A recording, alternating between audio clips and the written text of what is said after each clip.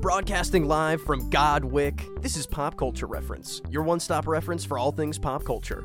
I'm one of your hosts, Seamus Connolly. And I'm Boy. Boy Strother.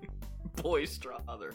Perfect. Dr. Boy Movies. We're adding to the nickname. We haven't brought that up in a while. Well, we, of course, as you've already put together from our emphasis on boy, from our ramblings, talking about God of War 4/God of War 2018, the PlayStation 4 classic, modern classic. Classic? Yeah, maybe. Was the reboot of the franchise, but also was a continuation of the originals. We are doing that because God of War Ragnarok, its direct sequel, is dropping this week. I've already got my pre-order locked and loaded. I am so excited to pick back up with Kratos and boy. But first, we got some news. Starting off with the news that Westworld has been canceled before their 5th and final season has hit HBO, and that is... You know, we didn't plan this, but I just realized, Seamus, that this is probably my god. order warning! Yeah, there it is. I can still... It's blaring right now. That is... Yeah. My god. Somehow that almost escaped me, but the Warner warning gets everyone. No one is safe from the Warner warning. There's a big red button that says Warner warning on my desk next to my mic, and the longer we go without pressing it, the bigger the button gets. Oh god, we have to quell the button. But this is kind of crazy news. I know people really like Westworld. That was a pretty popular show. Did you ever get into Westworld, Garrett? I watched season 1. I thought that it was fine, but it was definitely not enough to get me to go back for season 2. I like the cast of Westworld a lot. That's my big takeaway from Westworld. I think the writing is pretty sophomoric. Aaron Paul joins in later seasons, which I would like to maybe someday endeavor to get to, but with this cancellation, I don't know if it's going to be worth it for me, to be honest. Yeah, that's going to be... Yeah, no resolution at all. That's going to be pretty lame. This was the 5th and final season to begin with, so they were probably setting up a whole bunch of finale-style things that will just never be resolved now, and that is just a shame, I think. Ed Harris is there, right? Isn't Ed Harris, like, one of the main guys? Ed Harris is one of the main guys, at least in the season that I watched. I don't know if he sticks around the whole time. But yeah, Jimmy Simpson, Evan Rachel Wood, Tandy Newton, Jeffrey Wright, Anthony Hopkins is in the first season at least. I doubt he stuck around this long. But, yeah, probably not. Yeah, it's a really good cast, and it's an interesting concept that I enjoyed, but... Oh, James Marsden, how can I forget? No kidding. I'm so sorry, my sweet boy. You will have to repent, but I'll forgive you for now. It's a cool concept. Michael Crichton wrote and directed the original movie with Yul Brynner back in the 70s, which I've never seen and probably should. I didn't even know it was based on a movie from the 70s. Yeah, and Michael Crichton, I think that's the only movie he ever directed, maybe? Because he's an author, obviously. Jurassic Park, Andromeda Strain, all that stuff. Well, honestly, I would much rather watch the movie at this point than start 4 seasons of a show that'll never get finished. But if you look at, I just was reading about this, the decline in viewership over the 4 seasons and how abysmal the viewership was for season 4. I don't think this is entirely a surprise, but at the same time, I think it just speaks to the overall thought process over at Warner Bros. Discovery right now, which is, if it's not making money immediately, we just need to cut it off. Yeah, axe it, take it out, no more. Yeah, that's not a great trend. I don't want to see that continue with other things, because, I mean, even if viewership was declining, that is something that, I mean, I would have probably popped over to Westworld before, like, going to Game of Thrones, or even the new Game of Thrones, House of the Dragon. I feel like, yeah, I don't know. The concept always intrigued me, but now it just feels like it wouldn't be entirely worth it ever. But also coming to HBO, actually, so this isn't really part of the Warner warning, I don't think, but you know, little Warner warning. It's all in the umbrella. It's a baby one. It's a little... It's a small one, you know? It's when you're in the dream level that's the farthest down, and you don't really hear the music anymore. It's just kind of you're like 6 vague. layers removed from Hans Zimmer. He's just far enough away where it's just a whisper of a boing. But The Last of Us television series with Pedro Pascal and Bella Ramsey will be premiering on HBO January 15th, which also means that Sunday, January 15th, is when we will be covering The Last of Us video game, which means that, like Sisyphus before me, I have started once again playing The Last of Us. I have played that heart-wrenching prologue so many times. What are you doing to yourself, man? Jesus. I will finish it this time. It's working a lot better for me this time, I'll say that, and probably some of that's the fact that I'm playing the remastered version for PS4, which is part of the PS Plus collection, on my PS5. So, you know, the controls are a little bit smoother, the graphics. Not that Last of Us on the PS3 doesn't look great, but that remaster is just the extra oomph it needs. I feel like I don't need to spend $70 to play the part 1. The one that looks the same as the remaster. Yeah. Well, I am hoping that you can make it through. I will say you are far from the last gut-wrenching scene in this game, and I know you know that. I do indeed. I wish you all the luck. I played it again not too long ago. I'm very excited. I'm more excited for the show than I have been in a while. I'm the January 15th, dead of terrible, bitter winter times. It's going to be perfect to watch just the worst survival brutality in the cold. I'm excited for it more than I thought I would be, and I hope that this show doesn't get canceled before it can make its full run in the story it's telling. Anyway, this is actually kind of a neat little... We did a good job sorting these because we went from HBO news to HBO PlayStation news, and now we're going into PlayStation news before we go into our PlayStation main segment. Wow, we're doing it, man. We're synergizing. Because PSVR 2 has its official price point of $550 and will be launching in February 2023. That is $150 more than I wanted to pay for PlayStation VR 2, Seamus. Yeah, that's a lot of money, man. I mean, I want it real bad, but it's straight up more money than a PS5 at this point. And I mean, that means it's gotta be amazing, right? It's gotta be so good. I'm gonna wait for reviews. I'm gonna see what kind of games there are available, because my big concern is spending $550 on a VR system that just doesn't have the game support of similar priced VR systems, you know? I think this, I mean, at least this is my theory, is that this is a little bit of the turning point for more major VR things to be able to be played on a PlayStation. I think, like, hardware restrictions were a part of why we haven't gotten things like, you know, that Half-Life VR game. I'm sure that's other licensing things with Steam and all that. I was going to say, the one Steam, Valve PC game? Is that what you're going to pull out right now? All of the Half-Life and Portal references I've just been sifting through in the Death Stranding director's cut recently gives me hope, man. There's Half-Life Alyx VR references directly in that game. But I don't know. I've seen footage of Resident Evil Village on the PSVR 2. They did a little showcase of that in the last Resident Evil showcase a little while ago, and it looks amazing. It looks incredible. It's like fully freehand, dual-wielding pistols against zombie vampire chicks. It looks like it's gonna be a crazy upgrade, and I think it's probably gonna be the threshold, like I said, of getting those higher end VR games.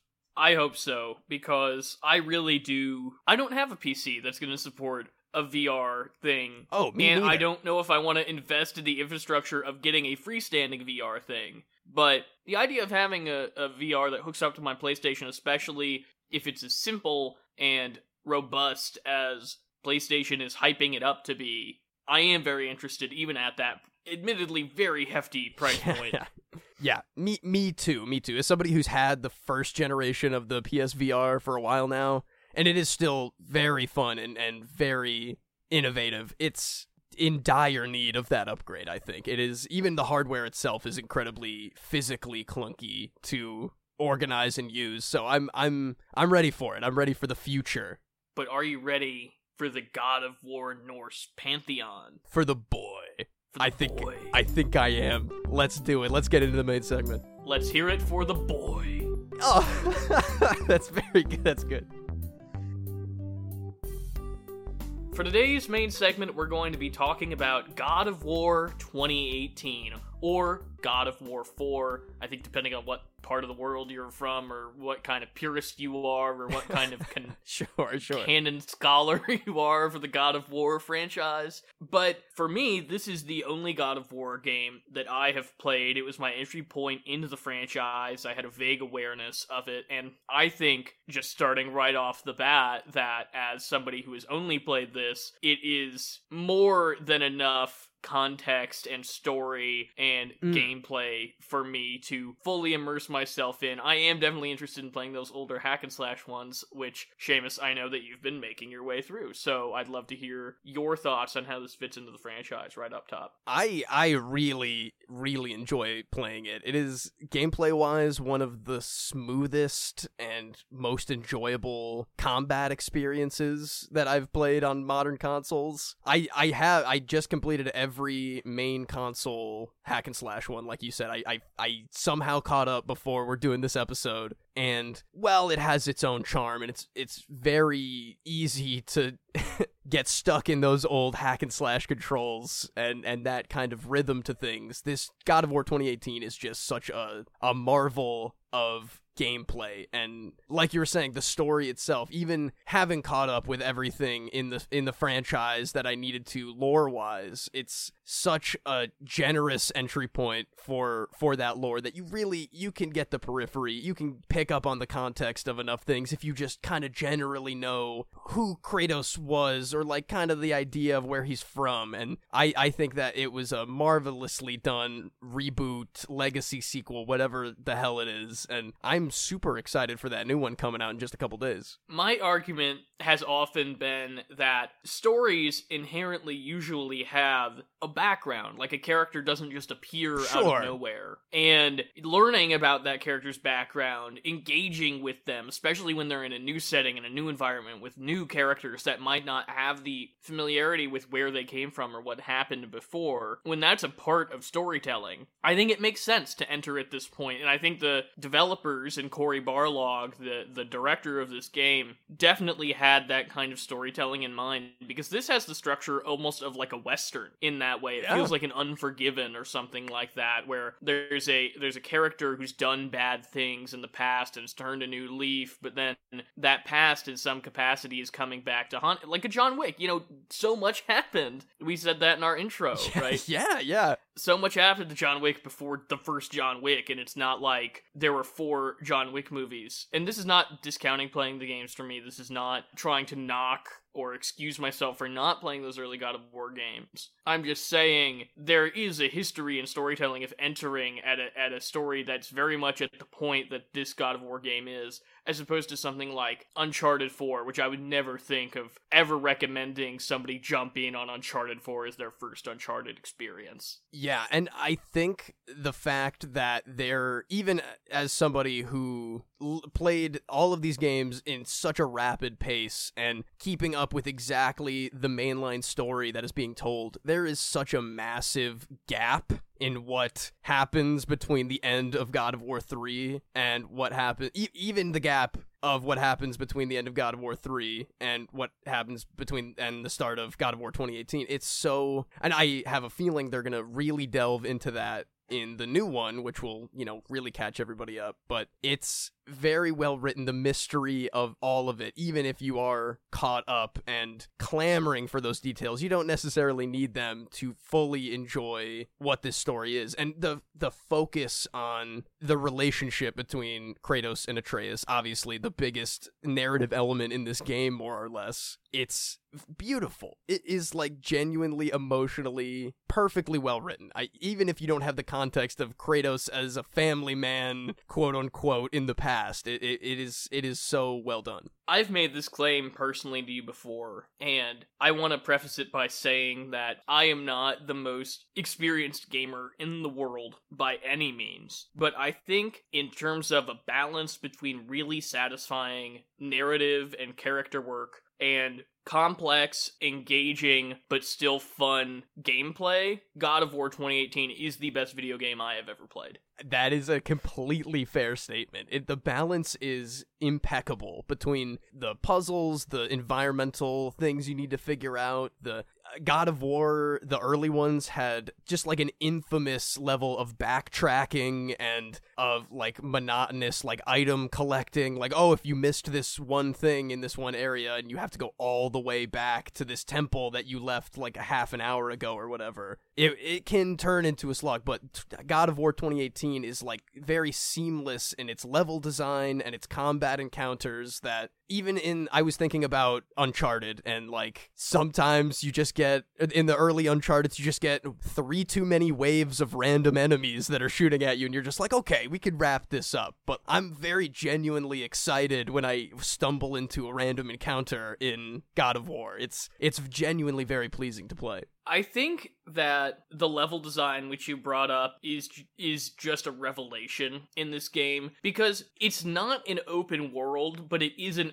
open game. It's basically that you have the Lake of Nine, which you get to pretty early in the game, so I don't feel like this is a spoiler, essentially functions like a cantina in a Lego Star Wars game or something. It's like a hub world. Yeah, it's exactly that, where whatever direction you go, whatever river or cave or trail that you take will lead you to a very linear, very easy to follow, quest-driven, mission-driven level, where once you're completing it, you're not going to be doing a bunch of backtracking all the way back through the level to get back to the Lake of Nine. And there are 2 ways that they accomplish that. One, often the places where you're going kind of loop back around and give you a new access point out of where you were that you didn't have previously or didn't know was there previously. Or they also introduce a fast travel system pretty early in the game that only allows you to directly go back to the Lake of Nine and not travel anywhere else in the game. Yeah, I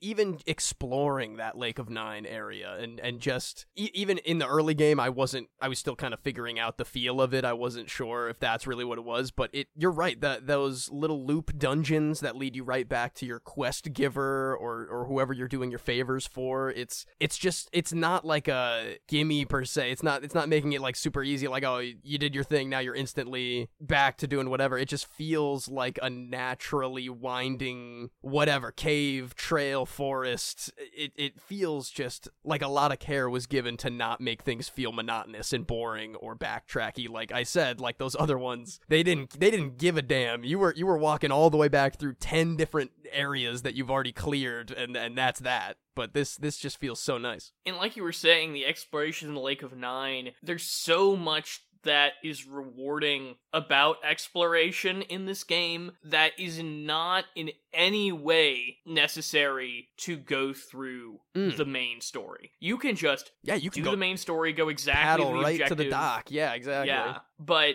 it really feels like a big world that has been lived in and is there for you to explore. And this is one of the games that is the most enjoyable, I think, of after you've finished the mainline story, just sitting there and playing the rest of that, everything else that they've got left over for you. Yeah, continuing to explore and stumbling on missions and quests you didn't even realize were unlocked or in an area or whatever, finding different beings to interact with.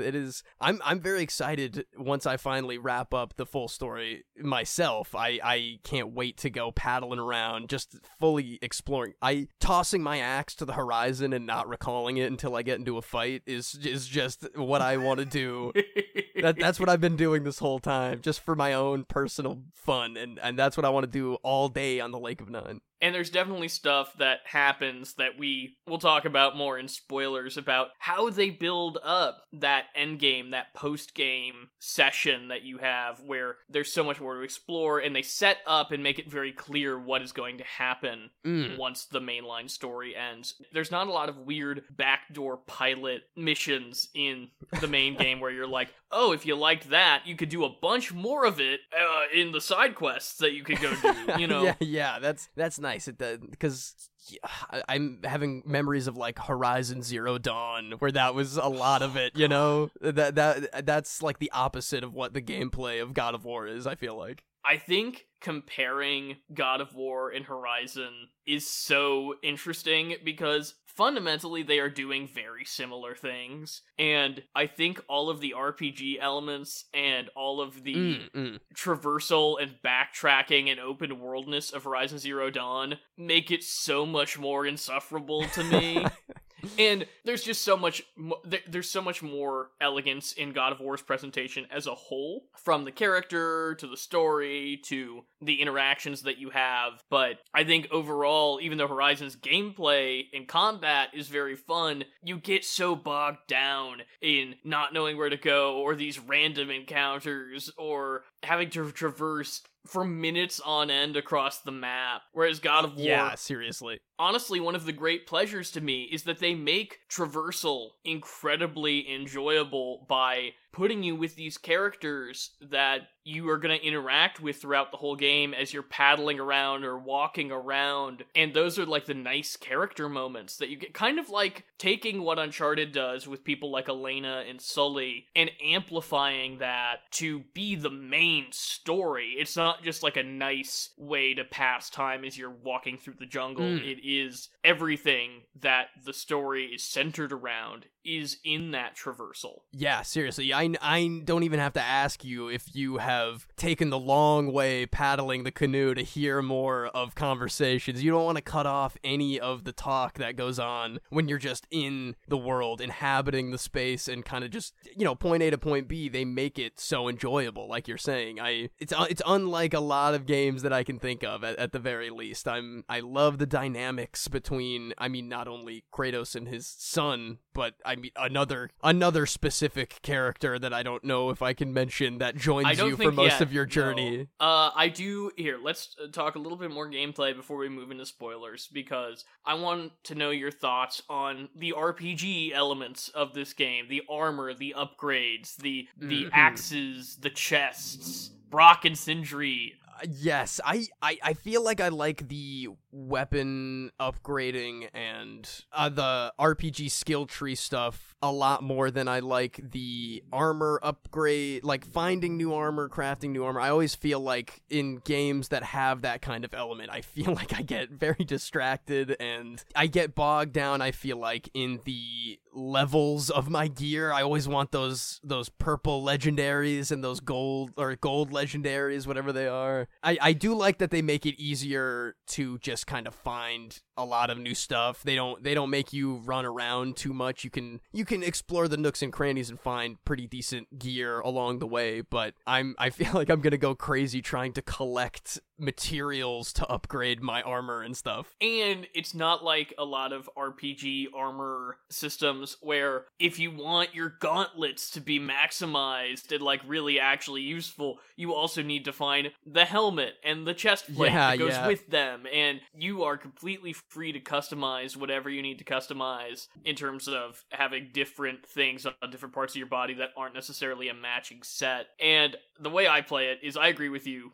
In terms of weapon upgrades, in terms of the skill tree, I'm definitely paying a lot of attention and thinking about that a lot. But when I'm playing God of War, it's usually just like, oh, I've got a purple thing? Great. Yeah. Like, that's what I'm using.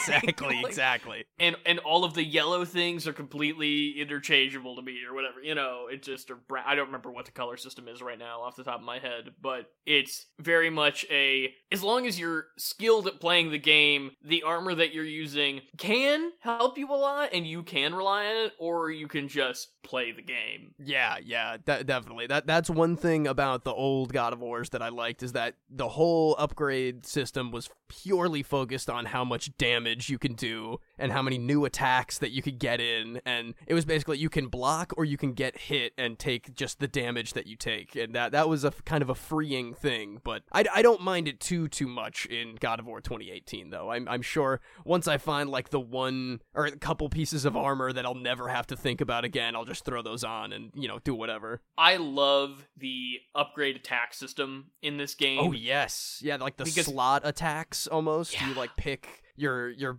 favorite, your most damage doing. I think that's a lot of fun to try out so many different tactics. And it's so easy then, because you don't have to remember what million button combo you have to put in to get this specific attack. Yeah, hold this button, and then you hold this button, and it does the attack for you. And there are combos. There's like, once you come out of a swing, if you hold this button while you're recalling your axe or whatever, then it'll do this. And there is some stuff to remember like that, but it's not aggravating to try to remember everything that's special going on. moves, aerial attacks, things that are a little more, the recharge time things. I like that the simplicity of it is just making sure that you can get in range and making sure you can get it in time. And the raging, I think that's back from previous games, right? Yes, that is a staple of the series. He's had Spartan Rage, Rage of the Gods, Rage of the Titans. He always has some kind of different berserk mode that he just turns into a monster. I think that's a very satisfying thing. Yeah. When you get that meter up and you're in a room full of enemies, when you just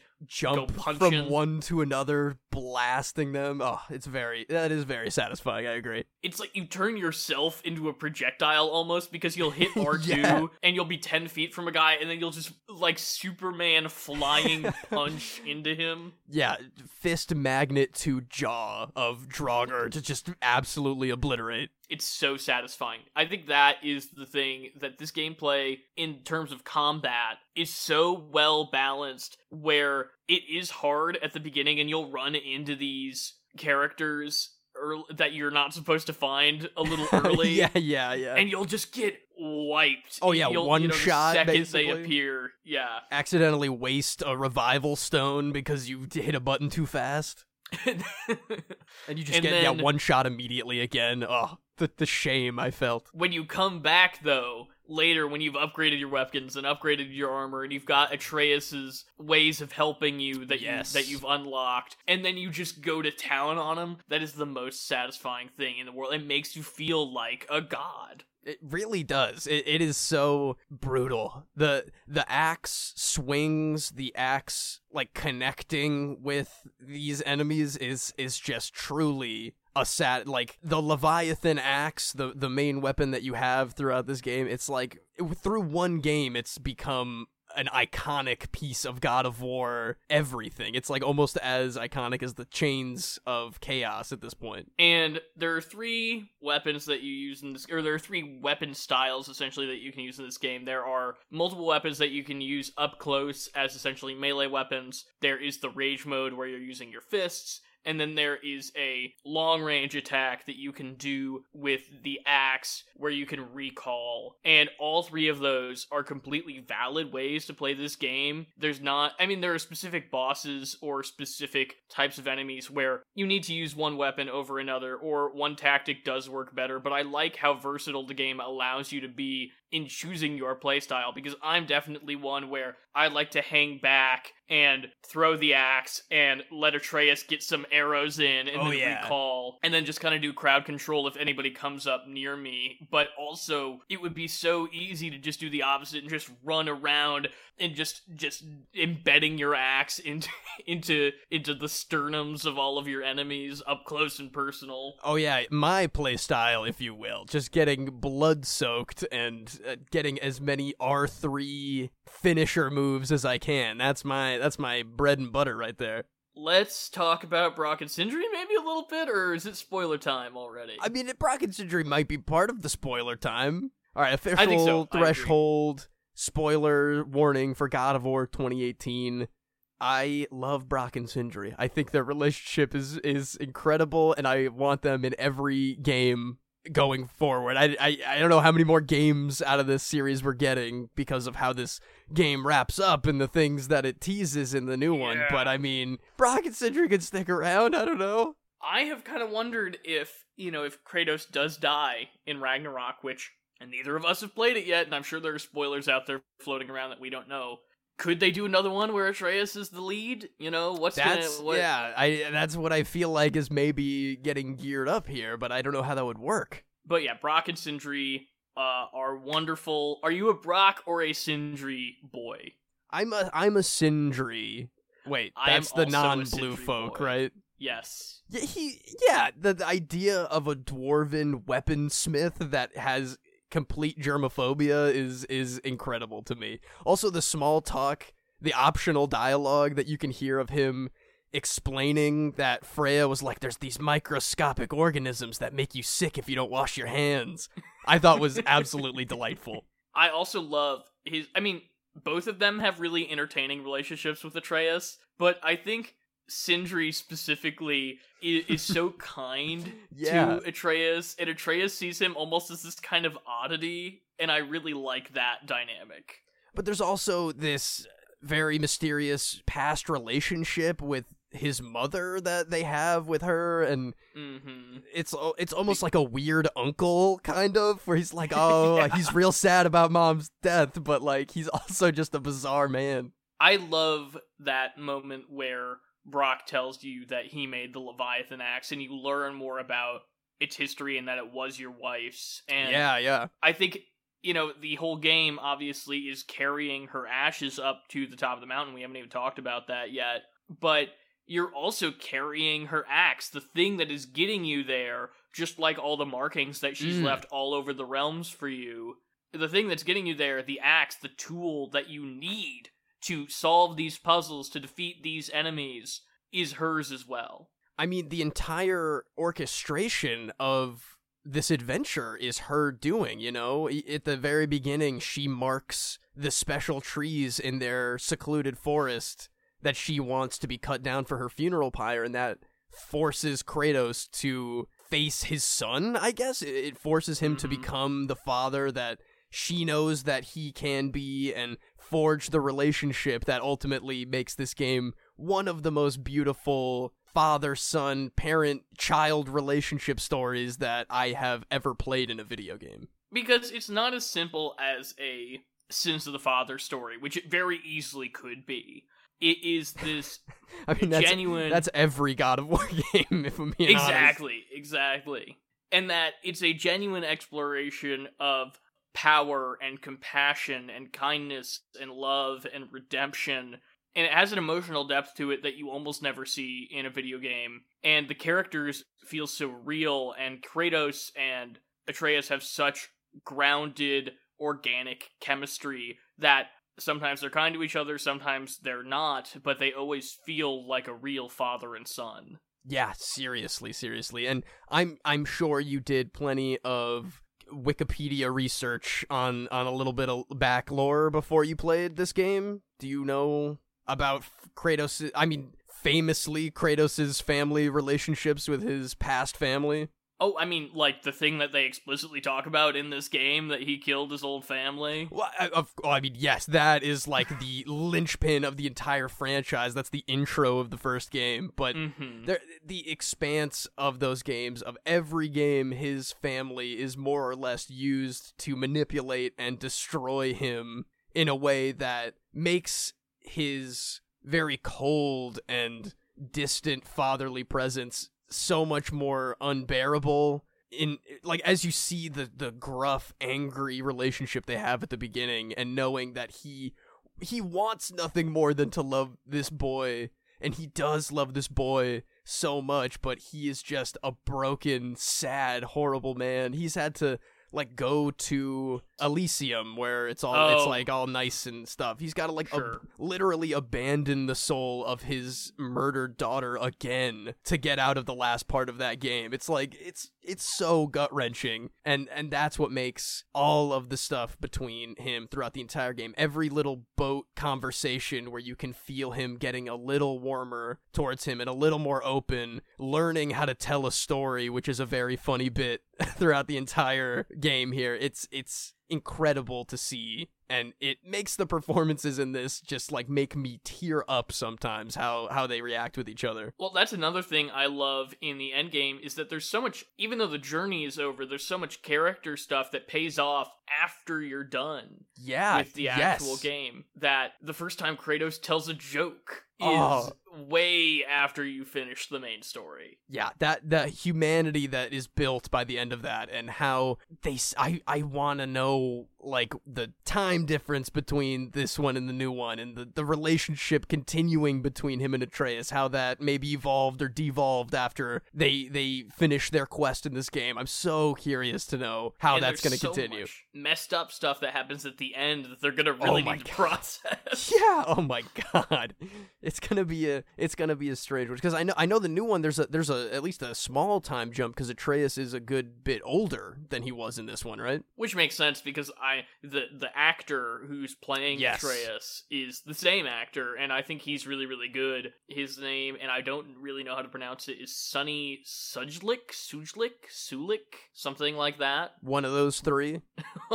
Or another pronunciation that is coming out of left field. But yeah, he is great. He is great in this game. For how young he is, too, he really is a remarkable. boy. But the relationship between Kratos and Atreus would not evolve the way it does if it weren't for my number one guy, who is absolutely getting stomped like a melon in God of War Ragnarok and is gonna break my heart. Mimir. Mimir, the best, maybe the best character in this. He's so incredibly funny, and it's such a, like, there have been weird severed head things in all of God of War, but just the companion who's just the head tied to your belt is incredible. It's great. Yeah, he's just literally bouncing off your butt for 3/4 of the game. And he's sitting there talking to you with his one golden eye. And he's funny. He's weirdly one of the most human characters in the game, despite really being a severed head. And the seamless addition of lore into the world that even Kratos is so unaware of, even have lived there for however long. It's masterfully written in the canoe rides and in just like the regular rest of the game. Just the smallest snippets of lore and backstory, just like a word or two that he'll say that will connect greater things is so well done for what is ostensibly like a little Navi fairy from Ocarina of Time that just kind of follows you around for companionship. He's just perfect. You were alluding to this before spoilers, that Mimir's stories in the boat are something you never want to interrupt. It will literally just circle the Lake of Nine, waiting for him to be done so you can dock peacefully. And I think that's such a interesting and exciting addition to an open world game. That's what I was mostly talking about earlier when I was referring to the ways that the traversal in this are so enjoyable because of your relationships with those characters and the way that they talk. And when Atreus is just sitting next to Mimir's head in the boat. Yeah. Oh, it's adorable. I want Atreus to start carrying Mimir in the second one. That's the thing, it's really cute because you have this like 11-year-old boy who is on this journey with you, and obviously he's going through all of those typical, prepubescent, angst-ridden journeys that are so relatable to us, even though we're not gods living in the pantheon, the realm of Norse mythology. But he also has these great relationships with all of these random folks who treat him like a boy in a more reverent and caring way than his own father does for most of the game. And we haven't even talked about Freya yet. We have not talked about Freya yet. That is Kratos' relationships and his distrust of any form of deity, even though he himself is both a demigod and like an appointed god. I love seeing that with Freya, especially through the early parts of the game where he is just like desperate enough to just trust a random wood witch. And I think part of that is because of her relationship with Atreus. She is kind to him. She helps him. And there are parts of the game, especially towards the beginning, where it feels like Atreus trusts her more than he trusts Kratos. Yeah, 100%. That is more than likely like parallels to missing his mother figure and I want to know. Wait, so badly. Are you saying that she's supposed to be the maternal figure in this game? I know that might be shocking, Garrett. I know that might be shocking. Video games aren't deep. Don't you remember? They're not supposed to have themes, okay? And of course, speaking of her motherly nature, we have Baldur, who is one of the most fascinating villains I've ever come across in a video game because of his apathy Honestly, I think that that's what's so interesting about it, is that he's just dying to feel he is anything. A chaos agent in this game.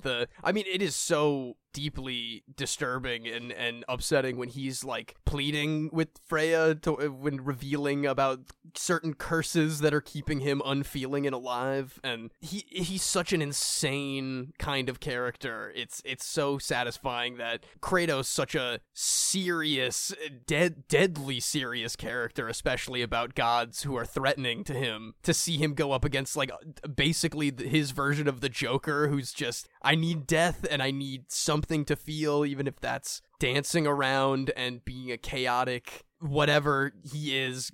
He is a fascinating villain for sure, and honestly really fun to fight, even though a lot of those fights are frustrating. And I mean, in game, having his regeneration and all that, but genuinely some incredible fights there. But the other thing that's nice about them is I never feel frustrated in that I'm like, oh, the game is frustrating me, and that I don't want to do this combat anymore. I feel frustrated for Kratos and for the story, and I think that's a very important distinction to make. I feel frustrated with him the same way I feel frustrated with every single Resident Evil final boss who you need to fight like 5 times until you blow them up with a nuke or throw them into a volcano or something. But once you get through all that, and the final fights are just like, so earned and satisfying. Yeah, he's great and chaos, like you were saying, you know. He's like a Conor McGregor character. Like, I guess maybe it's the haircut that reminds me so much of that, but it's his just like wild card energy. He's off the walls. And when he dies at the end of this game, it's not particularly surprising, but you really feel the weight of it between his performance and how unkillable he's been in his boss fights, and Mimir building up the myth of Baldur, and then finally, of course, your relationship with Freya and the way that it's evolved over the course of the game. It all works so well. That's a great combination of gameplay, of story, of exposition,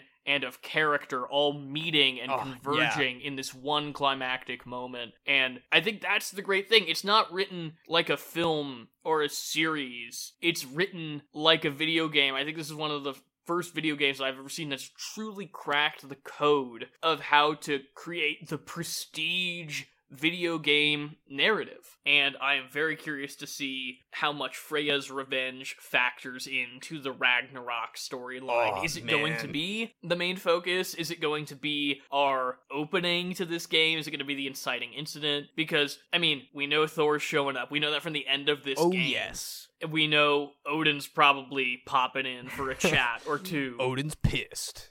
So, like, Freya, in the grand scheme of things, despite being very important to those characters, doesn't seem like as much of a threat when we're talking about, you know, the true big bads of the Norse pantheon, because we're only fighting, you know, Magni and Modi, the little brothers, or are they the nephews of Thor? It's something like that, yeah. And Huey, Dewey, and Louie. Exactly. It's exactly that energy, which I think is even funnier that it's Nolan North and Troy Baker, who are, of course, famous brothers from another video game franchise. Titans of their own industry, being the little boys. And that feels like a hilarious in-joke that makes them even funnier as these bumbling but still very threatening kind of mini-bosses. Yeah, I for me, I think that in terms of Freya's Revenge, which is a funny subtitle for God of War. God of War, Freya's Revenge. Yeah. I think it's going to parallel a lot of things with Athena in the early games, where she's not necessarily the big bad, but she's going to be more of like a rallying person to the bigger gods to be like, hey, you know, this one guy who's just been kind of laying low here, he's actually going to maybe kill everyone because I've seen that he can. She'll get her head chopped off probably. I don't think she's giving up anytime soon. But I also don't really think that Kratos would kill her. I think if she's going out like Thor or Odin is going to take care of business with that. Yeah, maybe kill the messenger a little bit, because she's in hot water with the bigger gods, isn't she? Oh, as we learned very famously from Mimir. Yes, in those canoe rides. Yes. And so yeah, I don't know if she'll make it past that, or if she's gonna get into some Odin prison trouble that she's gonna be trapped in. I know that I can't wait to explore all the realms. Oh, the next man. game. I'm really hoping we get to unlock that full wheel there. Yes, and dude. go everywhere. I am super excited for that. That was one thing about the open world, open game, whatever you want to call it, nature of this game, is that it's so referenced so frequently of like, this is a place where people would be if not for all the things happening. And I'm excited to see more of those regular people interactions with, I mean, of course with Kratos, but definitely, like you were saying, with Atreus. He's such a conversational character. All the new little side characters that are just regular people unassociated with threat or adventure is going to be very fun to see. I also love that at the end of this game, you unlock 2 other basically complete, more arcadey hack and slash games in the form of Muspelheim and Niflheim, which are 2 very different gameplay styles, but they're still contributing to the work that you've been doing with your weapons proficiency and stuff over the course of the game, and they're essentially combat-oriented games. One, Muspelheim, which is literally just Mustafar from Star Wars, yep.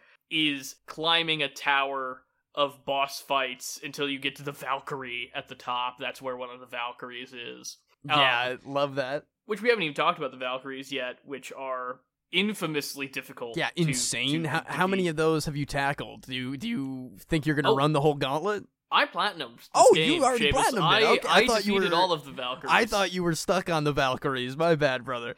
Probably last time we talked about this, when I was maybe playing this game in January 2021 or whatever, I was stuck on the Valkyries. Yes, I have beaten all the Valkyries. Not to flex, but I will get there. I will get there. And then Niflheim, is a maze where there's a bunch of obstacles and, of course, things to fight. And you need to loot and loot and loot as much as you can before this mist kills you. Yeah, that's a famous God of War franchise thing. Just throw you a couple weird arcadey game modes at the end of the story for fun. I like that. I think it's fun, and I'm very curious to see if those will make a return in any capacity in Ragnarok, or if it's just like, oh, they're just like normal realms now. Oh, yeah. I mean, yeah, maybe.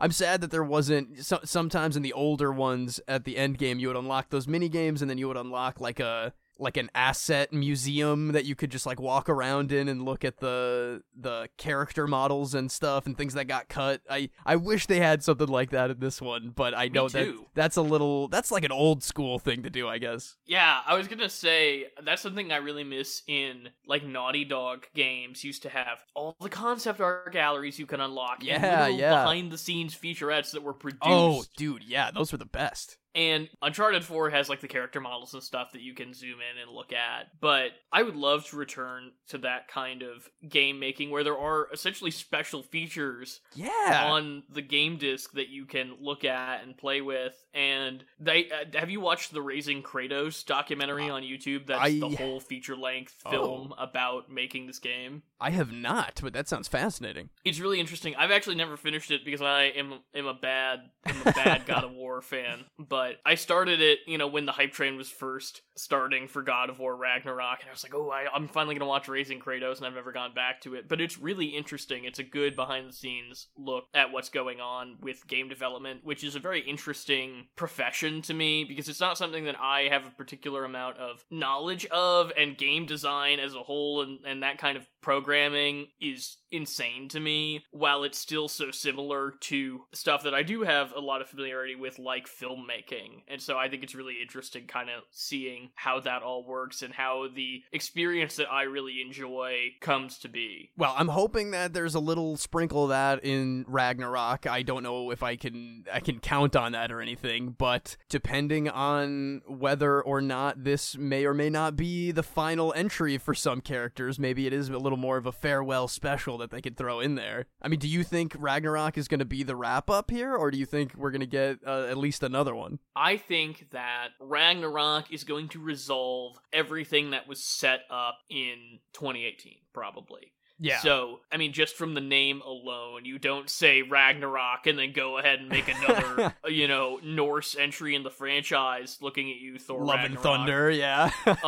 But it really is, I think, going to incorporate Odin and Thor and the result of Freya's entire relationship and journey over the course of the first game. I think that probably the fact that Atreus is Loki is going to play a very big role in whatever's going to happen going forward in Ragnarok. And while I don't necessarily know if Kratos will die the way he's been foreseen to when you get to Jotunheim, I do think that probably that is going to be addressed in this game, whether or not it actually happens. Now, could they go, there's been a lot of rumors about them going to doing the Egypt or whatever, and I'm like, this is an Assassin's Creed, but why not? I mean, the way they set up Ragnarok makes it seem like we might just jaunt on over there in this game. So yeah, I'm very interested to see where it goes. I don't really know, but I do think that this will wrap up the arc of everything set up in 2018. Now, where the franchise goes from there, who's to say?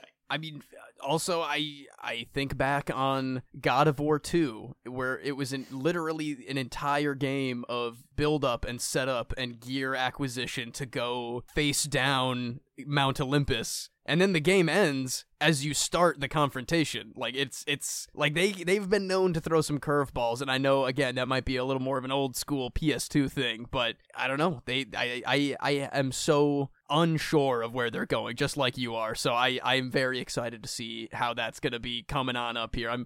I want to see those dimension hopping, theology hopping things that are being teased here, and maybe Kratos will take a little jaunt on back over to the old ancient Greek world and see the chaos that he left over there. That would be really interesting, although we do get echoes of that a little bit in this game, where he sees Athena, or he has visions when they're in hell. And so there are some aspects of that, but I would love to see him actually return to that world. Or I don't think that a cliffhanger ending would be at all well received in this day and age, in the next gen era, because even in 2018, in this game's reception, people were really mad that you didn't get to go to all the realms. I remember that when that came, even though I didn't play this game anywhere near when this came out, I remember hearing about people being upset that, oh, you could see the realms on the map, but you don't get to go there, You gotta be patient, man. You gotta be patient. Here's the thing, I could understand being upset about that if it felt like the story or gameplay was incomplete without those things. I was gonna say. I don't think it is. Right? Like, it's not like it's lacking right now. It would almost be bloated if they were just throwing in extra realms there. But there is a interesting subset of people that think that the longer a game is, the better it is. Like, if you can get 500 hours of content out of the game, that's inherently better than a game that takes 80 hours or 120 hours. Or like, I don't get that at all. You know that about me, that I'm not a open world, just endlessly doing the thing. Yeah, I want my video games to be fun, Garrett. And if they just are not, then what's the point, And I think this game has a really good balance of that, where, what is this? Probably like a 40-hour campaign, mainline campaign. Something like that, and then all of the insane amount of extras that you can do. Exactly. It's not lacking. Like I was saying, I don't need more. There's dozens of hours of content, I feel like, after you finish the game. There's all the Valkyries, there's all the side quests, there's all going back and finding the treasures that you missed. The Odin Ravens, the artifacts, all of the stuff. There's plenty here to be mined, and I'm sure Ragnarok is going to be even bigger than this is. Oh, I seriously cannot wait. I'm very excited. I am very excited. This has gotten me more hyped. I love it when we talk on the show about something that's related to something that's upcoming, and we just end up getting way more hyped for the thing that's coming up. Yeah, I'm just thinking about how we're just gushing over the gameplay, and now I'm thinking like, a couple extra years of development, and we're gonna get something even better, probably. I'm so jazzed. A couple extra years of development and haptic feedback and dynamic triggers. I cannot wait. That axe is going to knock the controller out of my hands. But I think we're wrapping it up for now. I'm sure me and you will talk a lot more about God of War and Ragnarok and all of that together in person. But I think for now, we should kick it on over to the reference this week. I completely agree.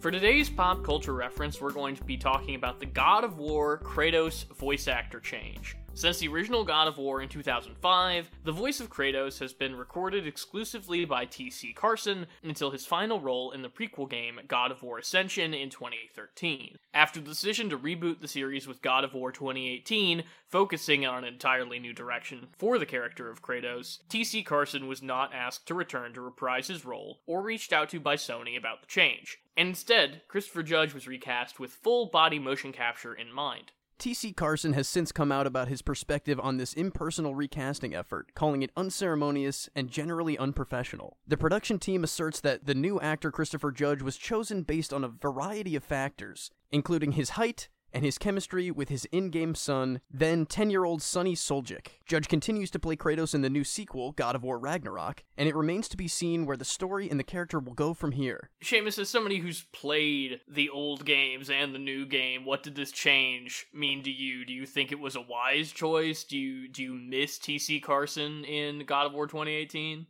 I mean, if anything, I wish T.C. Carson got some kind of voice cameo or some kind of recognition in the new one of sorts. But I think Christopher Judge is immaculate in this role, and it's hard to say that he doesn't embody the voice and the physicality of a tortured, older Kratos. The voice is a lot deeper and more subdued than most of his other lines in the originals. He screams a lot, this younger Kratos. He's very angry, as I'm sure you're aware. So I think the change wasn't necessarily a bad move in the character, but I just wish that T.C. Carson didn't get done dirty like that, because he still is, very iconic for those roles, and for very good reason, because he's still incredible in them. Well, I'm glad to get your insights as my resident early God of War franchise expert. And by early, I mean anything other than what is the newest game in the franchise other than Ragnarok. Yeah, pretty much. But should we move on to Star Noirs, Seamus?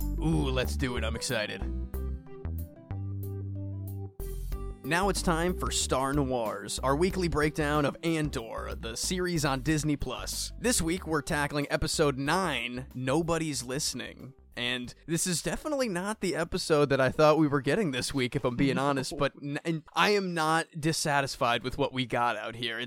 It's another real big tension builder this week, and I am very tense. I don't know what to say. Everything is locked and loaded to explode yet again on this show with another massive event, and it was honestly a lot darker of an episode, even with I knew the stakes of what this space prison was like, but man, oh man, it got crazy in there. This hour of Andor is the most adult Star Wars has ever been. Yeah? Seriously. Between the prison stuff and more of this beautiful Mon Mothma storyline that I am just getting sucked into, and I did not realize was even going to be a major factor as much as it is in this show. It's incredible television. And I think that's spoilers now. We're into it because there's nothing else to say. I don't think that is a deal. That's a deal. Because, man, yeah, okay, what do you want to start with? Old 99 in prison? Old 99 is getting stroking out. That was the saddest thing in the world. Oh, my God. I really like something about this show, which is old people are just old people and they have heart attacks and strokes, just like they're human beings, which Star Wars doesn't normally kind of do that stuff. No, yeah, it was just such a sad reality of having spent your life in a manual labor-based prison, and that's so sad. That's so upsetting. But I mean, it's also one of the major driving forces in one of my new favorite Andor gang members. Andy Serkis is on the team, baby. I can't believe it. That is such, oh my God, a compelling hour of television, because last week we were just saying how we felt like Andy Serkis was going to oppose whatever kind of uprising there would be, and he seemed so stringent and so like, I'm just here to keep my head down and get my work done and get out from my sentence. And to watch that character over the course of this episode completely 180 into, okay, let's go. Never more than 12, Never more than 12, dude. Oh my God. If he gets fried next episode, I will be very upset, Garrett. I will not be happy with that. But I think there's a big chance, man. Oh man, yeah. Another again with part of our boy Ulfgar, what old 99 in the scene where he's having a stroke. Another just incredibly dark snippet of the world. There's so many of these really small things that make the Empire and what they're doing so subtly Shadow War like reality. And it's when the Doctor turns to the guard and says, I need a body bag and a cart to take this body, and he says it's already coming. Like, this man knew. He already called for the damn body bag. He was killing this old man no matter what. I was so saddened by that, but that whole sequence was just heartbreaking until the very last second. No more than 12. I was on my feet, Garrett. I'm so ready for this prison break. I'm really excited for what's about to happen in the prison, and everything that's been happening this episode was so well built up in there, and so gut-wrenching, because you knew the second we saw him the first time Andor walked into that prison that he wasn't probably making it out, old man. I mean, I had hope the whole time. They're like showing more pieces of this inner prison network of like sign language and communication, and you know, Andor's building like a tunnel in the bathroom or whatever, Shawshank style in the wall. And I was like, oh, maybe the old man will sacrifice himself for the greater good, or maybe he'll get out and be the linchpin of their plan to escape in some kind of way. But he goes out so sad and realistic. It just broke my heart. And the recidivism allegory with the second they let you out, you're just back in. Oh my God. It's not real. It's all a lie. It's all... The cake is a lie, you know? The cake is a lie. Truly. That reveal sent actual shivers down my spine. When he's like, level 4, guy from level 4 got out, got put right back in level 2. And when they freaked out, they just killed everyone. This prison is one of my favorite spaces in any modern Star Wars thing right now. And I'm so much looking forward to the prison break, but I almost wish that we'd stay there longer. It's insane. It's remarkable how well this entire world is built and how well the story is told. And the thing that we've been talking about for years, Seamus, of wishing we could see the actual evils of the Empire, that might as well be the title of this episode. Oh my God, yeah, the evils seriously. of the Empire. Because, I mean, taking the sounds of screaming children... Oh my God, yeah, that being was the genocided darkest. And using it as a CIA-style Dude. torture device on Bix. I mean, that was horrendous. That's the most evil thing ever done in Star Wars, period. I think so. Like, it's so ruthless. It is so upsetting. It almost makes me think lesser of, like, the giddy Imperial officer who's like, oh, I'd love to hang that guy. Can I please just hang this guy in the square? Like, that's so evil. But just off the back of the shrieks of Bix being tortured is just too much, man. That's too much. It's the difference between Darth Vader just killing a guy because he feels like it, and the systematic evil of torture and mind manipulation, and it's horrific. It's a horror film. It truly is. I hope that cheery doctor guy gets his head blown off by a blaster. I hope Bix puts a barrel on that man's head and blasts him. And it's another great example of they built this entire concept and world and torture method out of nothing. There's nothing that, it's not like they used the Geonosian cries or some dumb thing like that. It's just like, what if we just had this idea for a torture method that is in every way emblematic of the evils of the Empire? And I really like that he's very specific in the way that he clearly justifies it to himself, is that he's like, there's nothing inherently physical about this torture. Yeah. And Jesus. that's such a... That's that CIA stuff, man. Yeah, it's an eloquent allegory for the way that real-world institutions are able to dismiss cruel tactics by saying, well, it's not violent. Yeah, Jesus. I hope because we don't hear the actual audio of it, right? No, and they pulled a grizzly man on us, and I love that, and I genuinely hope we never do hear that, because that is so upsetting, even in concept. It's incredibly done. Just the audio cue of the earmuff headphones going over Bix's ears, canceling everything out, and then just focusing, like isolating her audio. It was gut wrenching, truly. And what a great shot, too, of starting wide and then pushing right into her eyes as she starts to scream. jeez, yeah, that was so well done. This entire episode was incredible. And another thing that I do not want to forget about, a B story that I want an entire episode on, is Cyril is in love with Deidre now? He's going, like, we talked last week about how we feel like there's going to be some kind of violent outburst from him, and that he's going, like, any amount of, I mean, he's still a very human character, but any amount of sanity or level-headedness that we once saw in this pathetic little meek character is out the window, and he's going full stalker, full monster. Oh my god, yeah. It's scary. It's very scary. And very rooted, again, in the kind of real-life alienation that people of similar demographics in our world go through. Yeah, but, I mean, it's so... every single piece of Cyril content on this show is, like... it's always a curveball to me. I still don't know where this is gonna end up, because Deidre kind of had a weird look in her eye, like she was flattered in a way. Like, she was obviously like, get the hell out of here, but like, that level of attention, I feel like I've never seen really brought to an imperial figure like that in like this weird pseudo-romantic obsessive way that she might use like against Andor. Is she gonna, chew this man up and throw him out, or is she gonna start being charmed a little bit by this weird dedication and passion that he has to like serving at her feet for this weird Andor cause? It's all about power, I think. It's all of, like, she likes the power of him. I mean, there's a reason she doesn't turn him in. I agree with you on that.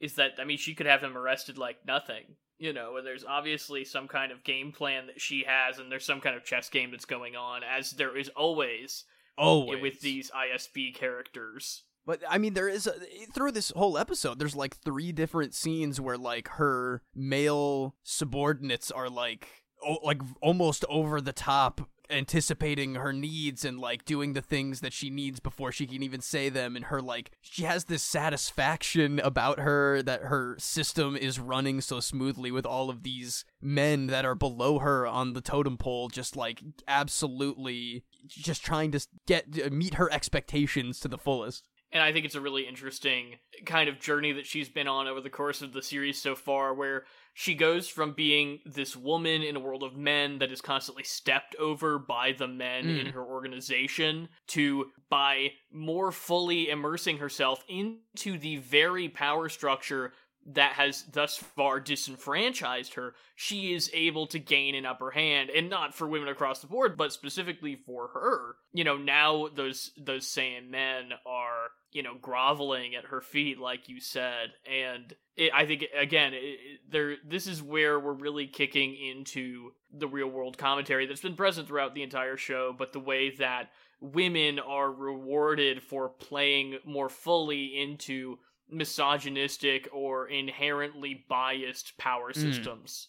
There's this newer relationship that we're seeing on screen with Mon Mothma and her cousin, Vel, yeah, which is crazy. Yeah, that's a curveball, huh? And but it makes so much sense now with the way that Luthen, who has been notably absent of late, Yes, he has. The way that Luthen interacted with her makes so much sense now. That clarity is crystal. Man, yeah, I want more of that now. I'm always charmed by all the Mon Mothma stuff. There's this gangster meetup on Coruscant that they're prepping for her like money troubles, which I'm very excited about. And the whole cousin angle is just that's insane to me. I fully expect that character is gonna die by the end of this season. By the way, Vel, I can't see her making it out of this. I think so too, but I think not before she jeopardizes some kind of mission with her overall, how zealous she is, and what a wild card she ultimately is, because she doesn't fit in anywhere. With as dark as this episode was, this is definitely the end of Act 2, all is lost moment for this season of television. And going into the third act of this season, the last 3 episodes, 10, 11, 12, very curious to see where we're going. Yeah, I'm fired up, dude. I cannot wait for Wednesday. Me either, and it's so much closer than it feels. Yes, dude. But should we save the rec center, Seamus? Why don't we go save it? Save the Rec Center! Now it's time to Save the Rec Center, where we bring you our weekly recommendations. Seamus, what are you bringing to the table this week? I revisited one of my childhood favorites this last weekend. I just threw it on randomly because I have such fond memories of Stargate, Garrett, with Kurt Russell and James Spader. An absolute money grab, I guess, for the the Mummy, Indiana Jones, Star Wars things that were flourishing in the late 90s, and I think it's still amazing. It's so weirdly derivative of everything that I love in 100 different ways, but it's so fun. Ancient Egypt stuff, ancient aliens. French Stewart is in the squad. He's there. He's fighting these guys. I forgot about French Stewart. Don't you dare ever forget about French Stewart, Garrett. How dare you? But it's just a really fun time. I love a young James Spader. Well, I love an any era James Spader, but I specifically it's just Atlantis. It's just the Disney animated movie Atlantis, but Egypt instead of Atlantis. But it is that. Yeah. Kurt Russell's there. He's depressed and stuff. He's on doing his, sad kid colonel. Died or something? Yeah, his kid shoots himself with Kurt Russell's gun accidentally, which is the craziest way to start that movie. I mean, they don't show it or anything, but he's real sad and looking at a picture of his son and holding a gun. I think I remember the scene where they introduced Kurt Russell. I've only seen that movie once. Two dudes are like, "You're reactivated, Colonel," and they're walking out and they go, "What's wrong with him?" And the other guy goes, "His kid died," and they drive off and the credits start. It's insane, but it's very fun. I like it a lot. It's super goofy and the music is impeccable. It's lovely. I think it's always fun when Kurt Russell takes that turn, because often in films he is the kind of James Spader role in Stargate where he's the meek, like glasses wearing nerd who's in over his head, and like an executive decision. I was just about to say. And it's always fun when they put him in a buddy movie where he's the tough guy, because he's so good at being the tough guy. And things like this, and Tango and Cash, where Sly Stallone is the nerd for some reason.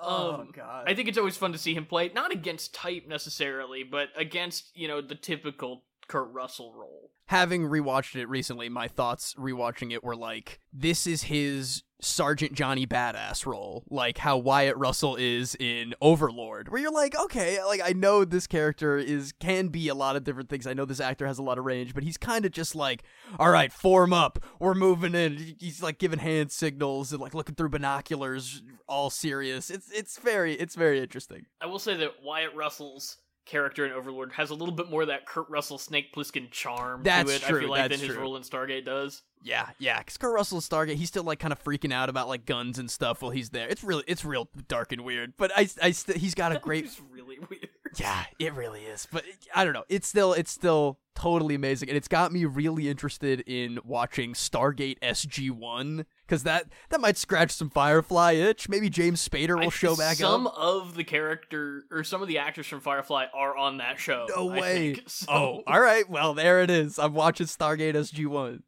Well, Kurt Russell is, of course, the ultimate badass.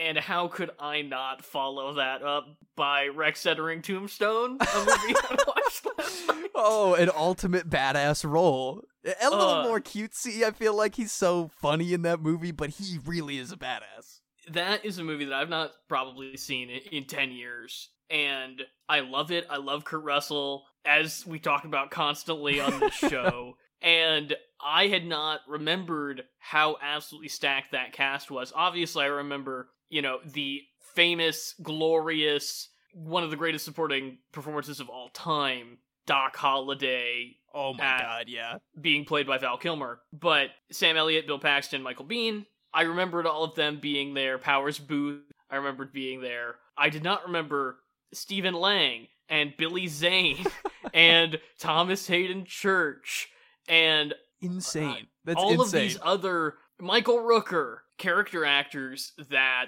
are all, younger than they usually are in things that I see Yeah. them in. Billy Bob is in one scene. Billy Bob Thornton Wait, is for in real? one scene of Tombstone. I totally don't remember that. And it's a very memorable scene, too, which is insane. I remembered the scene, I just didn't remember Billy Bob being one of the guys in it. It is one of the most interestingly structured movies I've ever seen. Ghost directed by Kurt Russell, which I only found out recently. You and I talked about that, I think, when I found that out. Yeah, man. And it is just it has the pleasures of a classic Western and a revisionist Western at the same time. It's basically, the first half is a classic Western, and then the second half gets into revisionist Western territory, I would say. Yeah, and it's seamless, too. It's just the most enjoyable modern cowboy flick. I guess modern, it's like 25 years old. I was gonna say, it's 30 years old. Yeah. It is from 1993, so it's getting up there, but it doesn't feel as old as it is, that is for sure. And it is the greatest mustache movie of all time. I Hands down. Prepared to make that claim. Yeah, I echoed this rec center wholeheartedly. It is incredible. I don't think there's any Western I love as much, frankly, as I love Tombstone. Yeah, top of the pops for sure. That is number one slot. Well, if you're looking for a great Kurt Russell double feature, has Pop Culture Reference got you covered. Yeah, two very... that would be a strange double feature, but I would really love to watch that. But I think that wraps us up for this week's episode of Pop Culture Reference. If you want to reach the show, you can find us at PCR_podcast on Twitter, TikTok, and Instagram. You can reach the show directly at popculturereferencepod@gmail.com. Follow us on whatever podcast platform you're listening to. Give us a like, a thumbs up, a review, a rating. Anything that you can do really helps the show out. Next week, we will be covering... Oh, how is that possible? We will be covering Black Panther Wakanda Forever. Oh my god, it's here already. Okay, all right. I gotta get ready. I'm excited to talk about it. That'll be a good time. Hopefully, some of the early reviews were not great, but we'll find out, I guess. We sure will, man. This will be another interesting Marvel experience. Yes, it will. Well, I'm gonna go play some Dad of Boy, I think. Dad of Boy is a great alt title, too. Adios, boy.